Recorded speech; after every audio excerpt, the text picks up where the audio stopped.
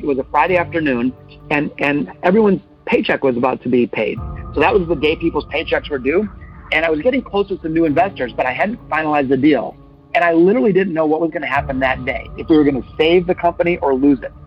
And I actually had a meeting with the whole company scheduled previously for that day. And I honestly prepared 2 speeches that morning. One, what would I say if we saved the company? Second one, what would I say if we lost it? Mm-hmm. And I'm not exaggerating, 15 minutes before everybody's paycheck bounced and they padlocked our doors and our dreams were shattered, I got a wire transfer from the new investor. And I walked into that room and exhausted and sweating and told them that we had saved the company. Welcome to the Secrets of Success podcast. I'm your host, Dr. Ken Keys. Well, first of all, before we get in today's guest and an introduction of him, I just want to thank you for being a listener.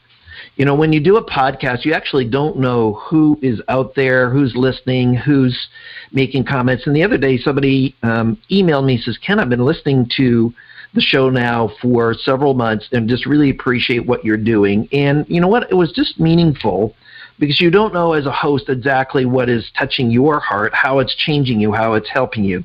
So I just wanted to thank you, and I want to thank you in advance for you sharing it, letting other people know, or leaving a positive comment on whatever platform you're on. It all helps for us to sort of grow the message. And our intent here really at Secrets of Success is who could we interview and then hopefully ask questions that help you to go to the next level individually, professionally, or as a business or business owner or leader. And so again, that's what our goal is. And in that vein, you know, our business as a company is producing, you know, psychological tools and assessments, but really learning solutions that help you to go to the next level. And so I just want to emphasize that, you know, with these 10 assessments that lead into 12 reports, is we want to develop the whole person. It's not just one thing, it's all of them. And, you know, our personal style indicator now really ranked the #1 personality tool on the planet by participants, has its own e-course, which is Why Aren't You More Like Me? And then we also have another assessment, the Values Preference Indicator, which is now an e-course as well. So my encouragement is if you haven't taken those or participated in those, or if you have team members that need to grow, that these are great starting points. So our guest today is Josh Linkner. And Josh is an individual who grew several companies. The cumulative value of the companies that he sold was over $200 million. He started the first company when he was 20 years of age. He's written several books. A couple of them are New York Times bestsellers, Disciplined Dreaming, Road to Reinvention, Hacking Innovation. And now what Josh does is he is a keynote presenter for many organizations. He's just flat out, you know, one of the top keynote presenters in the globe or on the globe right now. Just speaking about innovation and creativity. And one of the things, my encouragement that we really touch on in the interview is that every single person listening to this can benefit from creativity or innovation. It's not just for this person in this R&D lab. It's for all of us in our lives about how we reinvent ourselves. So Josh is very articulate and he's energizing. So I'm just very honored and pleased to have him on the show. So thank you for listening. And here's our guest, Josh Linkner.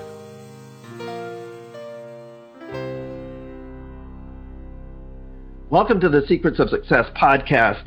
I'm your host, Dr. Ken Keys. Well, we are so privileged with our guest today who, you know, grew 5 companies, sold them for nearly or around $200 million.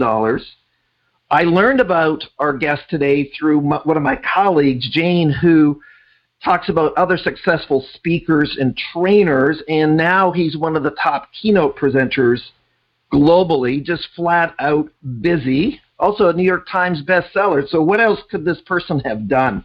So welcome to the show, Josh Linkner. Josh, thanks for joining us. Well, thank you. What a privilege to be with you today. Well, Josh, I mean, our audience, the Secrets of Success audience, we always like to hear people's stories about where you came from and sort of your journey to get where you are so that we can encourage others, but also learn about you. So Just give us a little bit about your background, right from when, where you grew up and just some of the elements that are going on in your earlier life. Sure. So I'm a hardcore Detroit guy, go Motown. I was born in the city of Detroit, not the suburbs, and I've always wanted to stay and be part of the solution. I've had the chance to leave many times. But I grew up in Detroit. I actually started my career as a jazz musician. I've been playing, I'm 49 now, I've been playing for over 40 years. And music was a big part of my life growing up. I put myself through college playing music. In fact, I started playing gigs when I was in my teens in inner city Detroit, which is not something I'd want my teens to do, but nonetheless, I did. And actually, music was a real driving force for entrepreneurship and other pursuits. I ended up starting my first company at age 20. By the way, I didn't know what I was doing. I'd never taken a business course. But in jazz music, we improvise. And I said, well, maybe I could improvise this business thing. So I started a small tech company. I took a year off of school and built it up and ended up selling it. And I kind of had the entrepreneurial bug. So I know you're extremely articulate and fast. So as the host, I'll interrupt you a little bit. What was the tech company? What was its focus? What did you develop? Well, this was 1990. And at the time, you couldn't just go buy a discount computer like at Best Buy. So I did what Michael Dell did, although I didn't even know who that was at the time. But I started mail ordering individual computer components, assembling them in my college apartment, which ultimately became a little retail environment, and sold them for a discount on the campus. And so I ended up doing okay. I made a ton of mistakes, by the way. I screwed up everything that could be screwed up. Nonetheless, we were able to muscle it out and had it an okay outcome. I mean, I didn't become Michael Dell from this, but I learned a lot. I fell in love with the process of creating and building. And, if I were really fast forward, that's what I've been doing ever since. When you think about your home life, what did your parents do? Well, so my parents were divorced when I was very young, and they both passed away. I don't mean to speak negatively, but they were kind of into their own thing. And so people joke around that I was sort of an adult at age 4. And while I wouldn't necessarily wish that on other kids because I got lost in the shuffle a bit, it taught me to be pretty independent and resilient and tenacious. And I realized that if there was anything I wanted in life, I had to go figure it out myself. And so to a degree, it was actually a real gift that I had so much independence, and I had to be self-reliant very early. Well, when you think about that, Josh, and I know you speak about innovation and creativity now to corporate audiences around the world, many individuals in your situation at that age would have not been resilient and not come through and basically suffered through that, not to say that you didn't have that. What was the difference for you, even at that young age, that helped propel you to overcome some of these difficulties? My paternal grandmother, whom I still to this day just hold in such high regard. Of course, she's passed several decades ago, but she always would tell me that I could do it, like that I could control my own destiny. And it was almost like she was my own little mini motivational speaker, now that I think about it. I've never said that before, but she used to tell me that she's like, hey, in any setting you're in, whether it's in school or if you're eventually in business, someone has to be the best. Why not you? And that really stuck with me, that it sort of was this empowering message that, based on my own hustle and grit and hard work, that I could accomplish stuff. And I think that honestly was the biggest driving force, was this incredible light of a woman. Well, when you think about the heart of grandparents, it just seems to be different than parents. I don't know the second time round, but it's not the vested interest. It's just, I want to be able to serve this child and love on this child and accept them and grow. So thank you for sharing that, Josh. And I think the encouragement to the audience is that no matter how sort of innocuous it appears, is that people make a difference, especially when they're encouraging others. And that's what your grandmother did for you.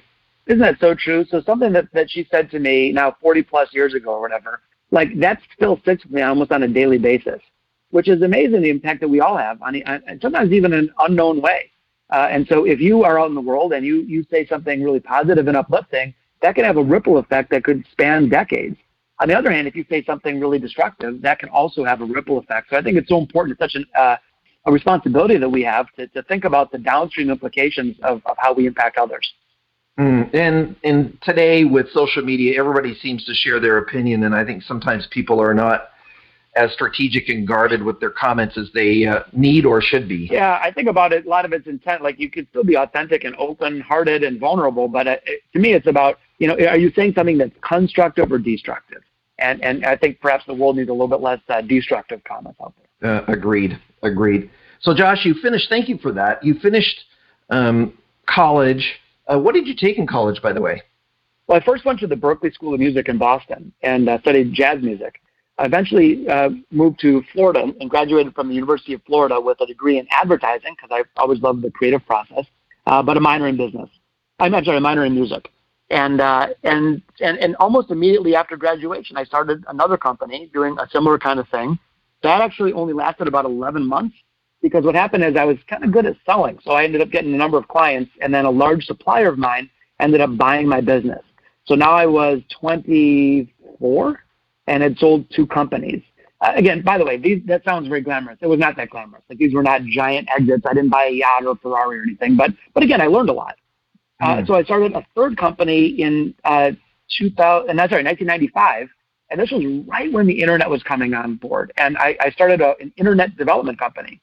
And it was so funny. I would call people up and say, "Hey, have you ever heard of the internet?" And they're like, "No, what's that?" I said, "I can put your business on the internet." And I remember distinctly saying, there's 10 million people around the world on the internet now. And of course, now there's, several billion. But I was lucky because it was very early on. This incredible new medium was unfolding.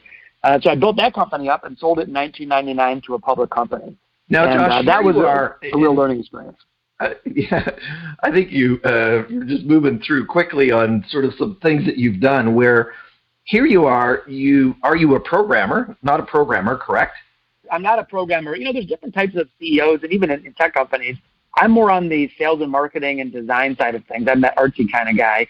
And I was more also on the businessy side, much more than the hardcore tech side. So I actually ended up hiring a number of more technical developers. I knew enough to be dangerous, but certainly wasn't a coder.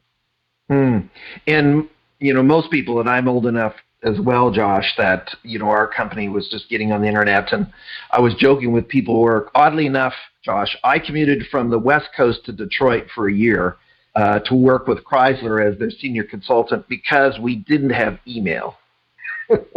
And even if you had an email, then nobody else did. So who were you going to send it to? So that was a 95. So I think that's kind of funny. So with that, here you are now starting to build this company to help other people to kind of get online and start building their own sort of presence there. What was driving you to do it? How did you even see this opportunity? Like, where did this come from? Well, it really didn't take a genius at that time. When I saw the internet and I saw that you could look ahead and say, well, today, and I remember at the time there were only 2% of companies that even had a website. And I said, it's not going to take that long before everybody needs a website. But one thing that I think is instructive for our listeners is that at that time, if I did market research, what's the opportunity to build websites?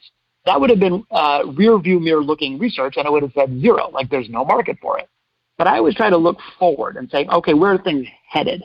And in this case, again, it didn't take that much of a genius to realize that pretty soon everyone would need a website. It was exciting for me because it was the intersection of a number of different passions of mine. It was part tech, and I was kind of a little tech geek. I used to have an Atari 800 back in the day, and I used to fiddle around with technology all my life. It was part marketing and advertising and creativity, which was my degree, and of course my passion for music. And then it was also part business, which I started to grow fond of. So the intersection of these three things, I said, oh man, I found a home. And yeah, that's what happened. So where did this company of building sites for others go then? So it grew to about maybe 40 people at the time. We were profitable and growing and ended up landing some major clients. In fact, Chrysler, you mentioned, was one of our key clients. We built a number of the Chrysler websites, among other large things. We did Ford's first e-commerce website. I built Whirlpool's website. Anyway, so at that time, the internet bubble was very frothy, and I sold it to a public firm in New York that was doing a roll-up of similar type web development companies. Wow. Now, you were building these and selling them. Many entrepreneurs hang on to their businesses and kind of it's their purpose. How is it that you were able to build and sell? What's driving that, Josh? Well, I did want to make sure that I was building a company that could transcend me as the person. So that really wasn't about me as the CEO. It was about the company. It was bigger than just me. And, I did want to engineer it such that selling it would be an option. That being said, I was, passionate about the business. It wasn't like I started something and couldn't wait to get rid of it. But at that time, the opportunity was so strong. It was the internet bubble, and it was exciting. And so there was an opportunity for this merger that we decided to pursue. That being said, it didn't work out so well. So a quick story. I sold it primarily for stock. I got some cash, thankfully, but primarily for stock. So, and full disclosure, it was single-digit millions total transaction value. But the stock that I had was restricted stock. In other words, I was unable to sell it for 18 months. Well, my timing was good selling it, but bad with this 18-month thing because I saw the value of my stock skyrocket, but I couldn't sell it. So it grew to like $50+ million. I remember one time I went to get a haircut at like Super Clips, by the way, and I walked out of my $6 haircut, and on paper, I was $1 million richer. So now this sounds very good, but as the old saying goes, what goes up must come down. So in the same euphoric way that I saw the stock rise, and by the way, I'm lucky I didn't do anything stupid at this time, it also came crashing down. And so it ended up to be certainly fine, and I'm very grateful for the opportunity, and I did fine economically, but it was nowhere near what it could have been had I structured that deal differently. So I ended up learning a lot from that, too, both what to do and what not to do when you sell a company. Well, thank you for Josh. And, when all of us have those moments where we said, I wish I could have. Now, when you think about, here you're this young guy in his 20s, you're building your third company. What can you share with the audience about things that you learned at that time in your sort of business career as a young person that you would suggest that we do and also not do? What are some of the sort of insights that the listeners can take from you around this building way back when you were 24 years of age? Well, I think one of them to do is, I was very passionate and I was really intense. Honestly, I'm still pretty intense. And the whole notion of work-life balance, I like the term better that's now being used, work-life integration. But at the time, I made very deliberate sacrifices because I was very focused on growing this company. It became a passion of mine, and I loved what I was doing. But it was hard grit, determination, hustle, fighting through setbacks. I like to say entrepreneurship is a bit of a blood sport. Even the term entrepreneurship I don't like because it sounds like this fancy thing where you're sipping tea in white gloves. Real entrepreneurship is getting punched in the teeth and getting back up a lot. And so that was one thing that I learned I would recommend is, really recognizing the hustle and grit that's needed to build something. One thing I learned now in retrospect, though, that I did poorly. At the time, I was very closed as a leader. I was not transparent. And it wasn't out of being malicious. It was more of being paternalistic. I felt like, I have to protect my people from bad stuff and shield them, and I'll take everything on myself. And I tried to insert myself all the time. I was more of like the give me the ball kind of guy. And the problem with that is, first of all, it only scales so far. Second of all, you're really robbing your people of giving them the opportunity to shine. So fast forward to the leader that I am today. By the way, I still have plenty of flaws, but I'm very open and transparent with the good and the bad. And my job as a leader is to help others score the touchdown, not just trying to take the ball for myself every time. So that was one thing I did poorly that if I could go back and change, I would have. And so really equipping, but also engaging and including the other people that are on your team, maybe in a more involved way, in some format or another. Yeah, before I almost looked at it like, let's say I was the artist, and I would ask people to bring me different paints, but I felt like I had to put every piece of paint on the canvas. Now I look at it and I say to my team, like, hey, we all are the artists together, and we all can make some beautiful ad that would elevate the artwork, or we could screw it up. And so it's much more of a shared responsibility, a collective win or a collective loss. It isn't about just them supporting me. For sure. So now you've sold this third company. The stock went up, the stock went down. You still came out okay. You missed a bubble there. The regret one, I get that one too. We won't go into that story. So then what happened, Josh? Well, again, I'm very grateful because in 1999, this led to a real aha. And the aha was that at that time, everybody was focused on internet advertising. But if you look at the overall marketing mix, there's a category called promotion. That was a huge part of the marketing mix that was largely dormant online.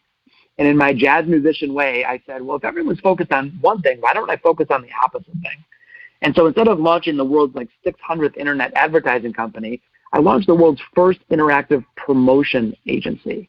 And this was basically the intersection, sort of like half ad agency and half software company, where we built, designed, operated, managed, hosted digital promotions.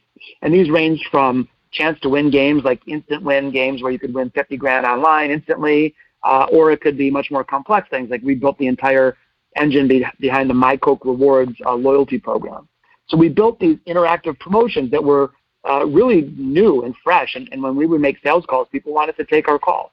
And so the company was called ePrize, E-P-R-I-Z-E. Started with a blank piece of paper, an idea, and we had a heck of a run. Grew to 500 plus people. We had offices throughout the United States and one in London. We worked with 74 of the top 100 brands, and ultimately ended up selling that company in 2012. Now, when you think about going from 0 to 500 staff, what did you learn in growing to that level? Oh, man. It was quite the ride. It's funny, when you hear someone say that, you're like, wow, how glamorous. It must have been this beautiful straight line ride. Man, we got kicked in the teeth so many times.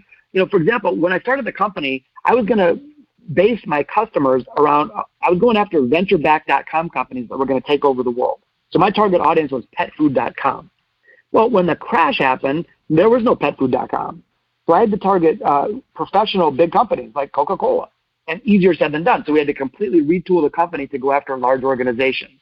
There was a point when we lost all of our funding, and I had to scrabble around, and I almost lost the business, and it was like this desperate last-minute attempt. And in the not even the 11th hour, like there was the day I'll never forget it. So we lost our funding. This was like 2000 maybe, early 2001, something like that. Anyway, we lost our funding. I just total straight out sprint to save the company. And no one wanted to fund a company with the letter E in front of it at this time. The stock market was terrible. It was really difficult time. And I played every game I knew. I stretched vendors, but eventually it was a Friday afternoon, and everyone's paycheck was about to be paid. So that was the day people's paychecks were due. And I was getting close with some new investors, but I hadn't finalized the deal. And I literally didn't know what was going to happen that day, if we were going to save the company or lose it. And I actually had a meeting with the whole company scheduled previously for that day. And I honestly prepared 2 speeches that morning. One, what would I say if we saved the company? Second one, what would I say if we lost it? Mm-hmm. And I'm not exaggerating, 15 minutes before everybody's paycheck bounced and they padlocked our doors and our dreams were shattered, I got a wire transfer from the new investor. And I walked into that room and exhausted and sweating and told them that we had saved the company. So the only reason I point all this out is that I think too often we look at these success stories and think it's just all glamorous. And then if we're not feeling that unlimited, perfect success, we feel bad about ourselves. I think behind every good success story, there's a lot of hardship and a lot of adversity. When planes hit our building in 2001, it was awful. So anyway, just thought that would be an important point. What would have, the what have, could have, of course, we're not going to go back to that, but 15 minutes from success or evaporation, what are some other emotions that you went through when you were that close? I mean, you name an emotion, I was feeling it. I was ashamed. I was desperate. I was feeling, the gamut from hopelessness to, I was just really very, very difficult. I was frustrated. I was trying as hard as I could. I felt like I was going to be a failure. But then I was optimistic because I saw the opportunity and I was getting close with this new investor. So it was a real tightrope walk. It was sort of like every emotion bottled up at once times 10. I don't know, as a host, right at this moment, I think this is just an important concept for the listeners, Josh, of how close you came from not existing, yet you pushed through to the other side. And, what would be something you could say to other individuals out there, maybe entrepreneurs or even leaders of companies, that would be encouraging to them around this concept of just sticking to it until it's done? There's these cheesy platitudes like never give up, don't quit, and blah, blah, blah. I think that's almost patronizing, and I don't think that celebrates people's real intensity. I think there's a phrase that I use a lot called find a way. And I think instead of us just thinking about, hey, let's just doggedly fight it out, I think it's more like being creative in the moment. And we got to find a way. And first of all, the implication of that simple phrase, find a way, is that there is a way. And then the second one is that it's our opportunity, that we can actually find it, no matter who we are. I'm a kid from Detroit, Michigan. Like, I wasn't a Silicon Valley guy. I didn't go to Harvard. I didn't have all these country club contacts. But I just felt like there's got to be a way to find it, and I'm going to do it. And so it was more of a deliberate hustle and a lot of pivoting and adapting and creativity in the real time, much more than just some romantic version of hustling it out. Well, congratulations on going through it. Then what happened now? You said you sold it in 2012. So then what happened in the next decade with that company? That company's still alive today. It was actually sold again to another company, and there's still hundreds of people employed at the company, and so they're doing well. But what I did is I went on to start a venture capital fund. I was very passionate, I've mentioned several times, about the city of Detroit. And as you know, our city has been troubled. And so my partners and I had this crazy idea. We said, what if we started a venture capital fund? And we said, maybe we'll make some money, but more importantly, maybe we can make a difference. So we had this crazy mission of helping our city through investing not in manufacturing, but in tech entrepreneurs. So we had this weird idea that if we could invest in these tech entrepreneurs, maybe we could create jobs and hope and change and help rebuild Detroit as a beacon of innovation. And by the way, people told us we're nuts. They're like, you can't do this in Detroit. Are you crazy? Go to Silicon Valley. Go to New York. So we did it anyway. And we started the fund. We started pouring a bunch of money and passion into it and ended up really helping Detroit to, we still have a long way to go, but there's now today incredible momentum in our city. And I'm very proud to be a small piece of that. So Josh, when you think about being a leader of VC and then you're looking for opportunities, share with the audience, what are the qualities, characteristics, traits of people that you want to invest in? Not the business, but who these people are that causes you to have hope to want to invest in them. What are you looking for in terms of the individual and the founders in the group? Funny. Well, first of all, there's an old question, do you bet on the horse or the jockey? And the horse being the idea or the technology and the jockey being the team. And I did almost an experiment that would time perfectly. I invested $600,000 side by side in two companies. One had an A idea and a C team. The other one had a C idea and an A team. Here's what happened. Almost perfectly scripted. The A idea, the C team managed to screw it up. I lost everything, 100% of my money gone. The second one with a C idea but an A team, the A team managed to turn the C idea into an A idea. Today, they're one of our top performing portfolio companies. So first of all, I would say, especially early on, it's so much about the people, in my experience. But in terms of characteristics, it actually is very different than you might think. You think that you're looking for some, charismatic person who lights up the room with this giant vision, and I actually find the opposite. In other words, I'm looking for somebody who demonstrates humility, demonstrates a willingness to course correct, someone who's got a smaller ego rather than a big one, someone who's willing to give credit to others, someone who has a proven track record of execution, someone who's coachable. And so sometimes these are these more quiet, understated people that you wouldn't ordinarily think, wow, that's the next Steve Jobs. But those people actually tend to perform better in the messy world of startups. Anything else you do to sort of vet their characteristics or their qualities?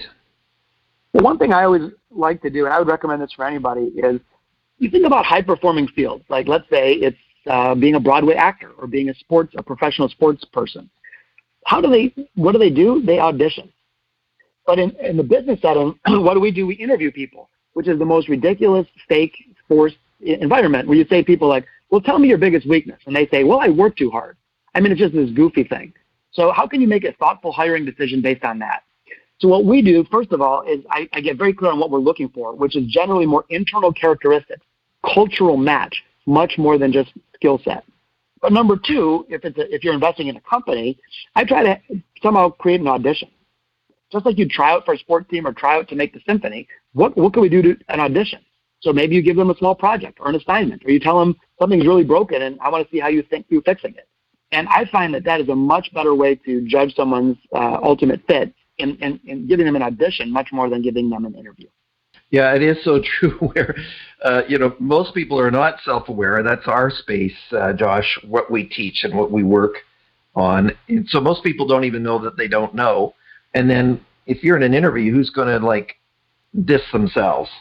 So it's not going to be as authentic, or maybe they don't even know. So I appreciate this, trial, audition, test, whatever word you want to use with it. So now you've got this company, you sell it in 2012. What was on the horizon after that? I started the venture fund in 2010, so it was a little before I sold ePrize. I ended up running the venture fund until 2014, got it off the ground, and ended up selling that to one of my partners because I was just so passionate about human creativity. That's what I used to drive my jazz music, what really was the core ingredient in the success that I had in the business world, and I wanted to share that with others. I have this inherent belief, and it turns out the research totally backs it up, And the belief is that all of us, and I mean all of us, have enormous reservoirs of human creativity. We are hardwired to be creative. That's our natural state. But so few of us use that.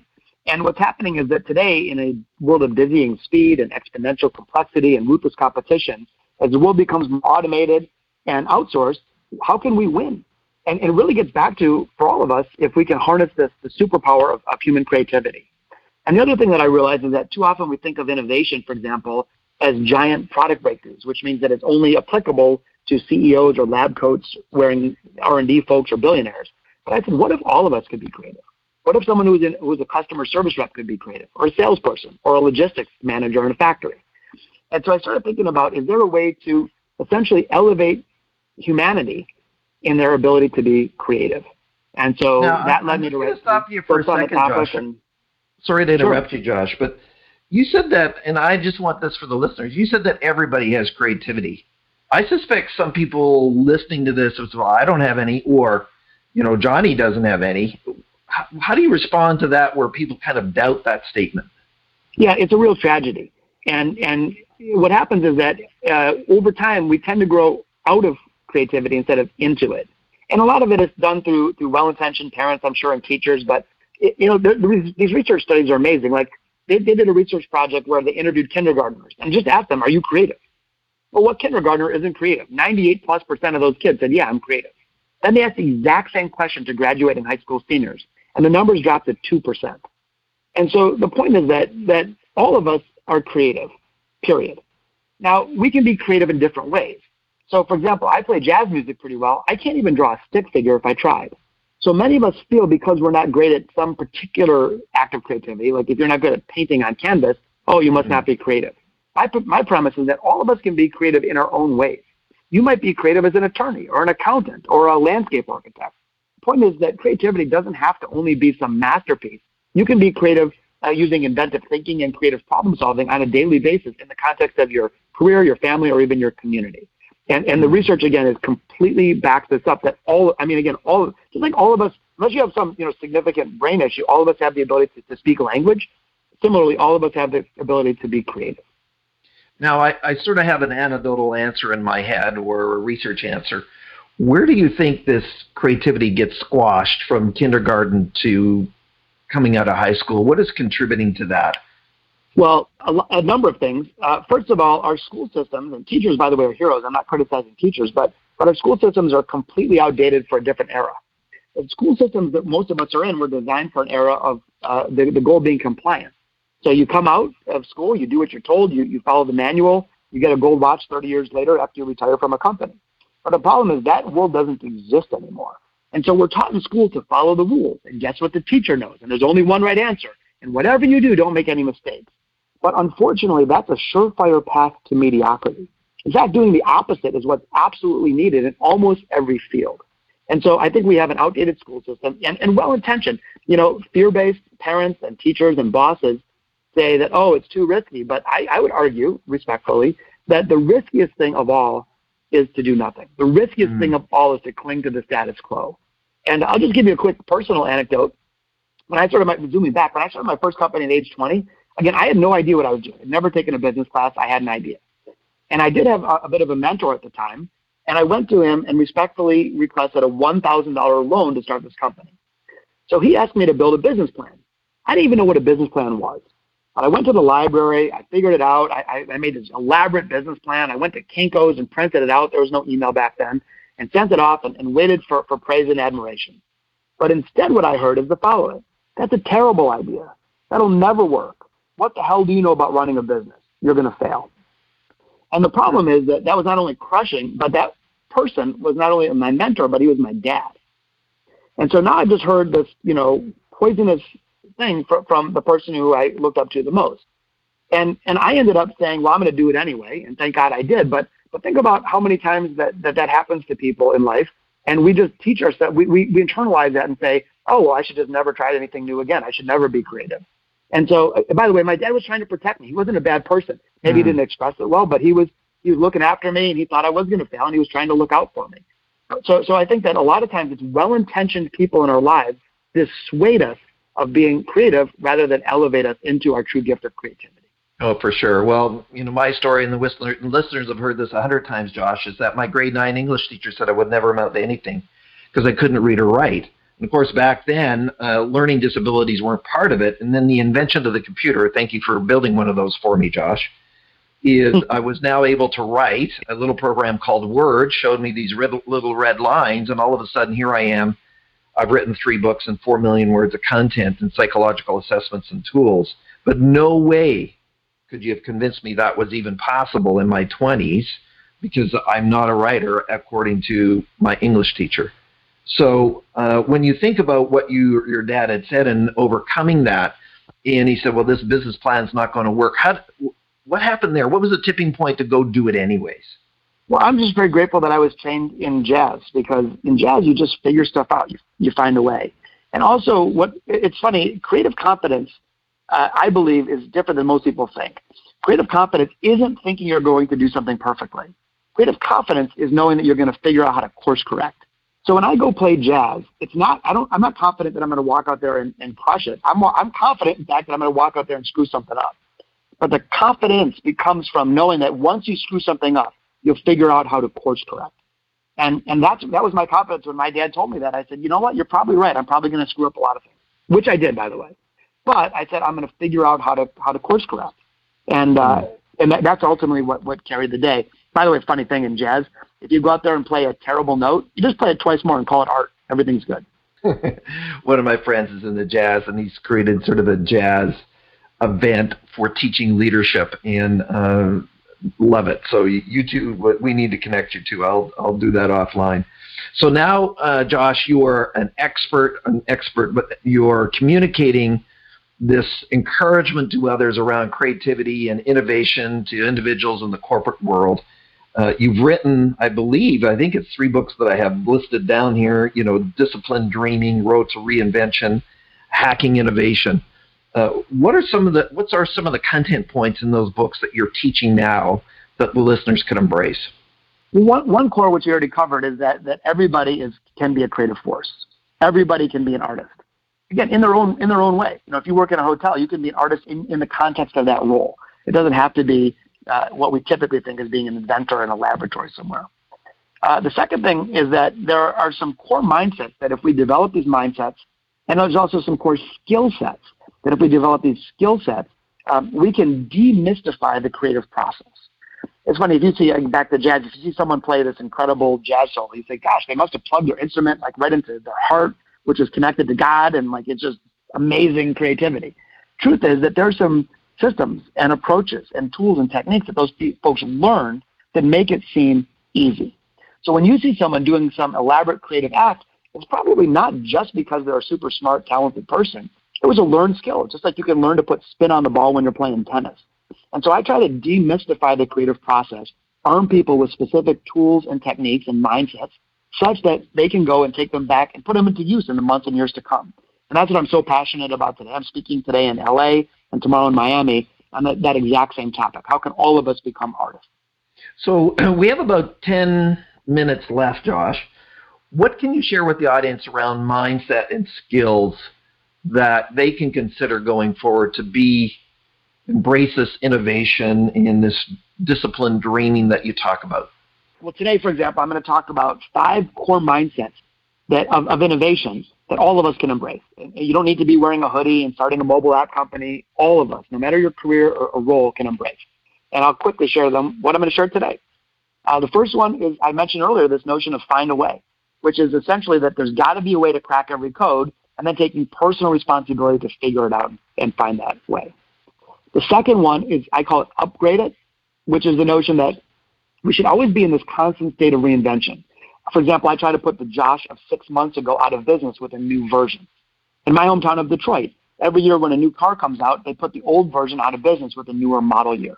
And I think all of us should be thinking about that, not only personally, but even in our iPhone, same thing. You're in LA, so you're close by, right? So, right, exactly.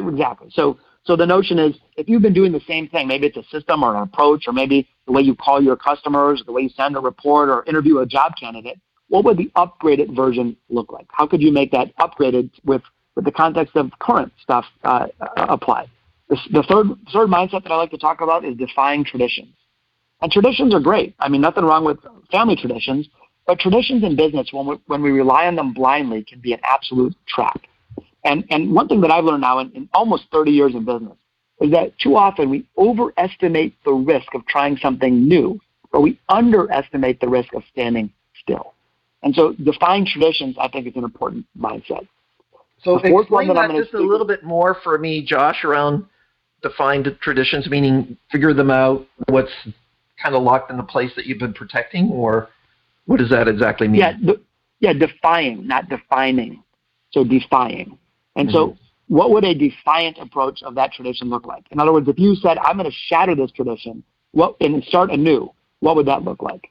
And so it's sort of forcing yourself to reinvent and change as you go, confronting the old way of doing something. So often I hear people say, hey, that's just the way we do it in our company. Or, hey, that's the way it's done in our field. And to me, those are fighting words. That gets you nowhere quickly because the world around us is changing at an unprecedented rate. So it's around exploring traditions, confronting them, and defying them. Okay, great. Thank you for that. Number 4. Yeah, number 4 is around seeking the unexpected. Very often when we're facing a problem or trying to seize an opportunity, we gravitate to the obvious. And my suggestion is to push ourselves a bit to say, what's the weird alternative? What's the wacky one? What's the unorthodox or bizarre even approach? And those unexpected approaches are the ones that make history.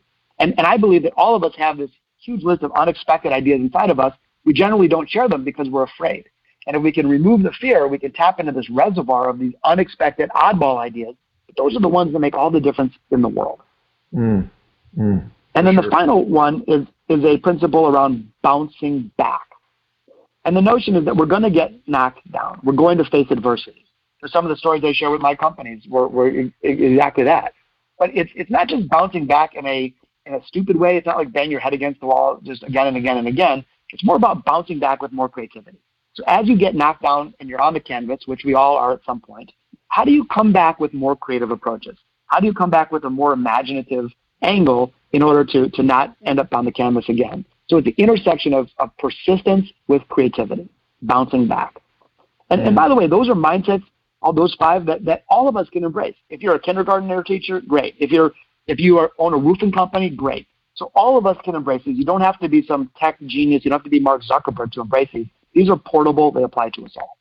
Well, even if somebody's listening and you're applying for a job and you got rejected for that job or you weren't hired or didn't get an interview, then what can you do differently to be more attractive the next time around? Now, we're down to about 5 minutes, Josh, so thank you for sharing that. But before we get into sort of your closing words and comments, how can people find out about you in more of some of the work that you're doing? And if there's a corporate person who's listening, I can endorse you, Josh, as an amazing keynote presenter that many organizations that would like to investigate further. But how could they find out more about you? Well, thank you so much. And to reiterate, I'm really just passionate about helping people and organizations bring more creativity to the surface. Even a 5% boost in creative capacity can change the landscape of a company or a career. So they can find out more about me at my website, joshlinkner.com. That's JoshLinkner.com. And that's my handle on all social channels as well.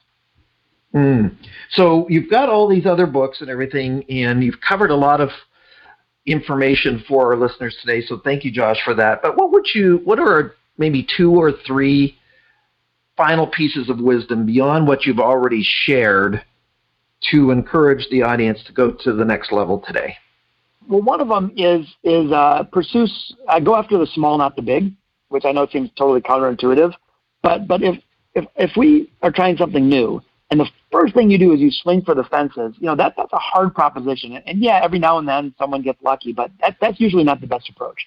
My suggestion, whether you're trying to build creative capacity or trying to build your company or build your family, is look at it as lots of small, little deliberate acts. On creativity, for example, if someone wants to get really creative and find some giant breakthrough, I wouldn't even say aim for that giant breakthrough. Instead, I would say aim for 30 days straight of small creative acts. And for example, one could be the simplest thing. Maybe you put your pepperoni when you order your pizza, ask them to put it under the cheese instead of on top of the cheese. But yeah, that was an act of creativity. But if you get into the habit of creative approaches, the habit of of doing stuff again and again and again, that consistency, to me, that's what really drives better outcomes. And that can be applied certainly to creativity, but to other disciplines as well. Is do the day in and day, small things. Those are the ones that lead up to big results. Awesome. Anything else, Josh, for us today? I would just encourage us, back on the notion of reinvention, that success, and I'm sure that many listeners have achieved great success. And success is awesome, nothing wrong with that, but it can lure smart people into thinking that they don't need to change. And I've seen cases like this many times where people were wildly successful until they weren't, because the world isn't slowing down in terms of the rate of change, quite the opposite. And so my encouragement, with great respect, is that we should constantly be looking at how we can adapt and change to the new circumstances. It's funny, I used to play the game Frogger when I was a kid in the 80s. And you're dating me too, Josh. I know that one. Yes. Yeah, if you've never seen it, you're basically a little frog, and it's a video game where you're trying to get across the river. But you can't swim, so the only way you can do it is jump onto hard surfaces that are floating in the river, like the back of a turtle or the back of a log or a lily pad. Problem is those things are moving, and they keep moving at a faster and faster pace. And I think we're living in a three-dimensional game of Frogger right now. And the trick is you leap forward, and you got some success. You're on the back of a log. You're safe. But if all you do is stand still, you fall into the river and die. So I think our job, regardless of our chosen profession, is that you got to leap from one point of success to the next to the next. You basically have to be that little Frogger jumping from one solid surface to the next one at an increasingly fast pace. So using your success as a platform to leap to the next one rather than resting on your laurels. Well, Josh, thanks for spending the time. Stay with us here, but thanks for joining us today and hanging out with the Secrets of Success listeners. Hey, thank you. And before we end, just a big note of gratitude for you. You're doing amazing things. You're sharing incredibly powerful messages with the world. This is obviously an act of love and giving, and I just think we all need to celebrate you and provide a tremendous amount of gratitude for the great work that you're doing and the powerful messages that you're sharing with your listener base. Well, much appreciated, Josh. And coming from you, that is meaningful. And as we said earlier, these things are important. So thank you for that. Well, Secrets of Success listeners, you've been listening to Josh, and we'll have all his contact information in the show notes. But my encouragement is that you would shift your mindset, that there is a way to do it, that you can find a way, that you can look at upgrading some certain things. You can define traditions and maybe even kind of throw some of them out or say, where is it going? And seek some unexpected possibilities. And then the other one is that, everyone talks about getting up when you get down, so we bounce back. Is that the other option is that you don't do that at all. So take some of the things that Josh has said, apply it to your life, go to the next level, contribute. Thank you, as always, for being a listener. If you like what we're doing, please share it, pass it on, leave a positive comment on any platform you are listening or participating in. Thank you for listening. I'm your host, Dr. Ken Keys.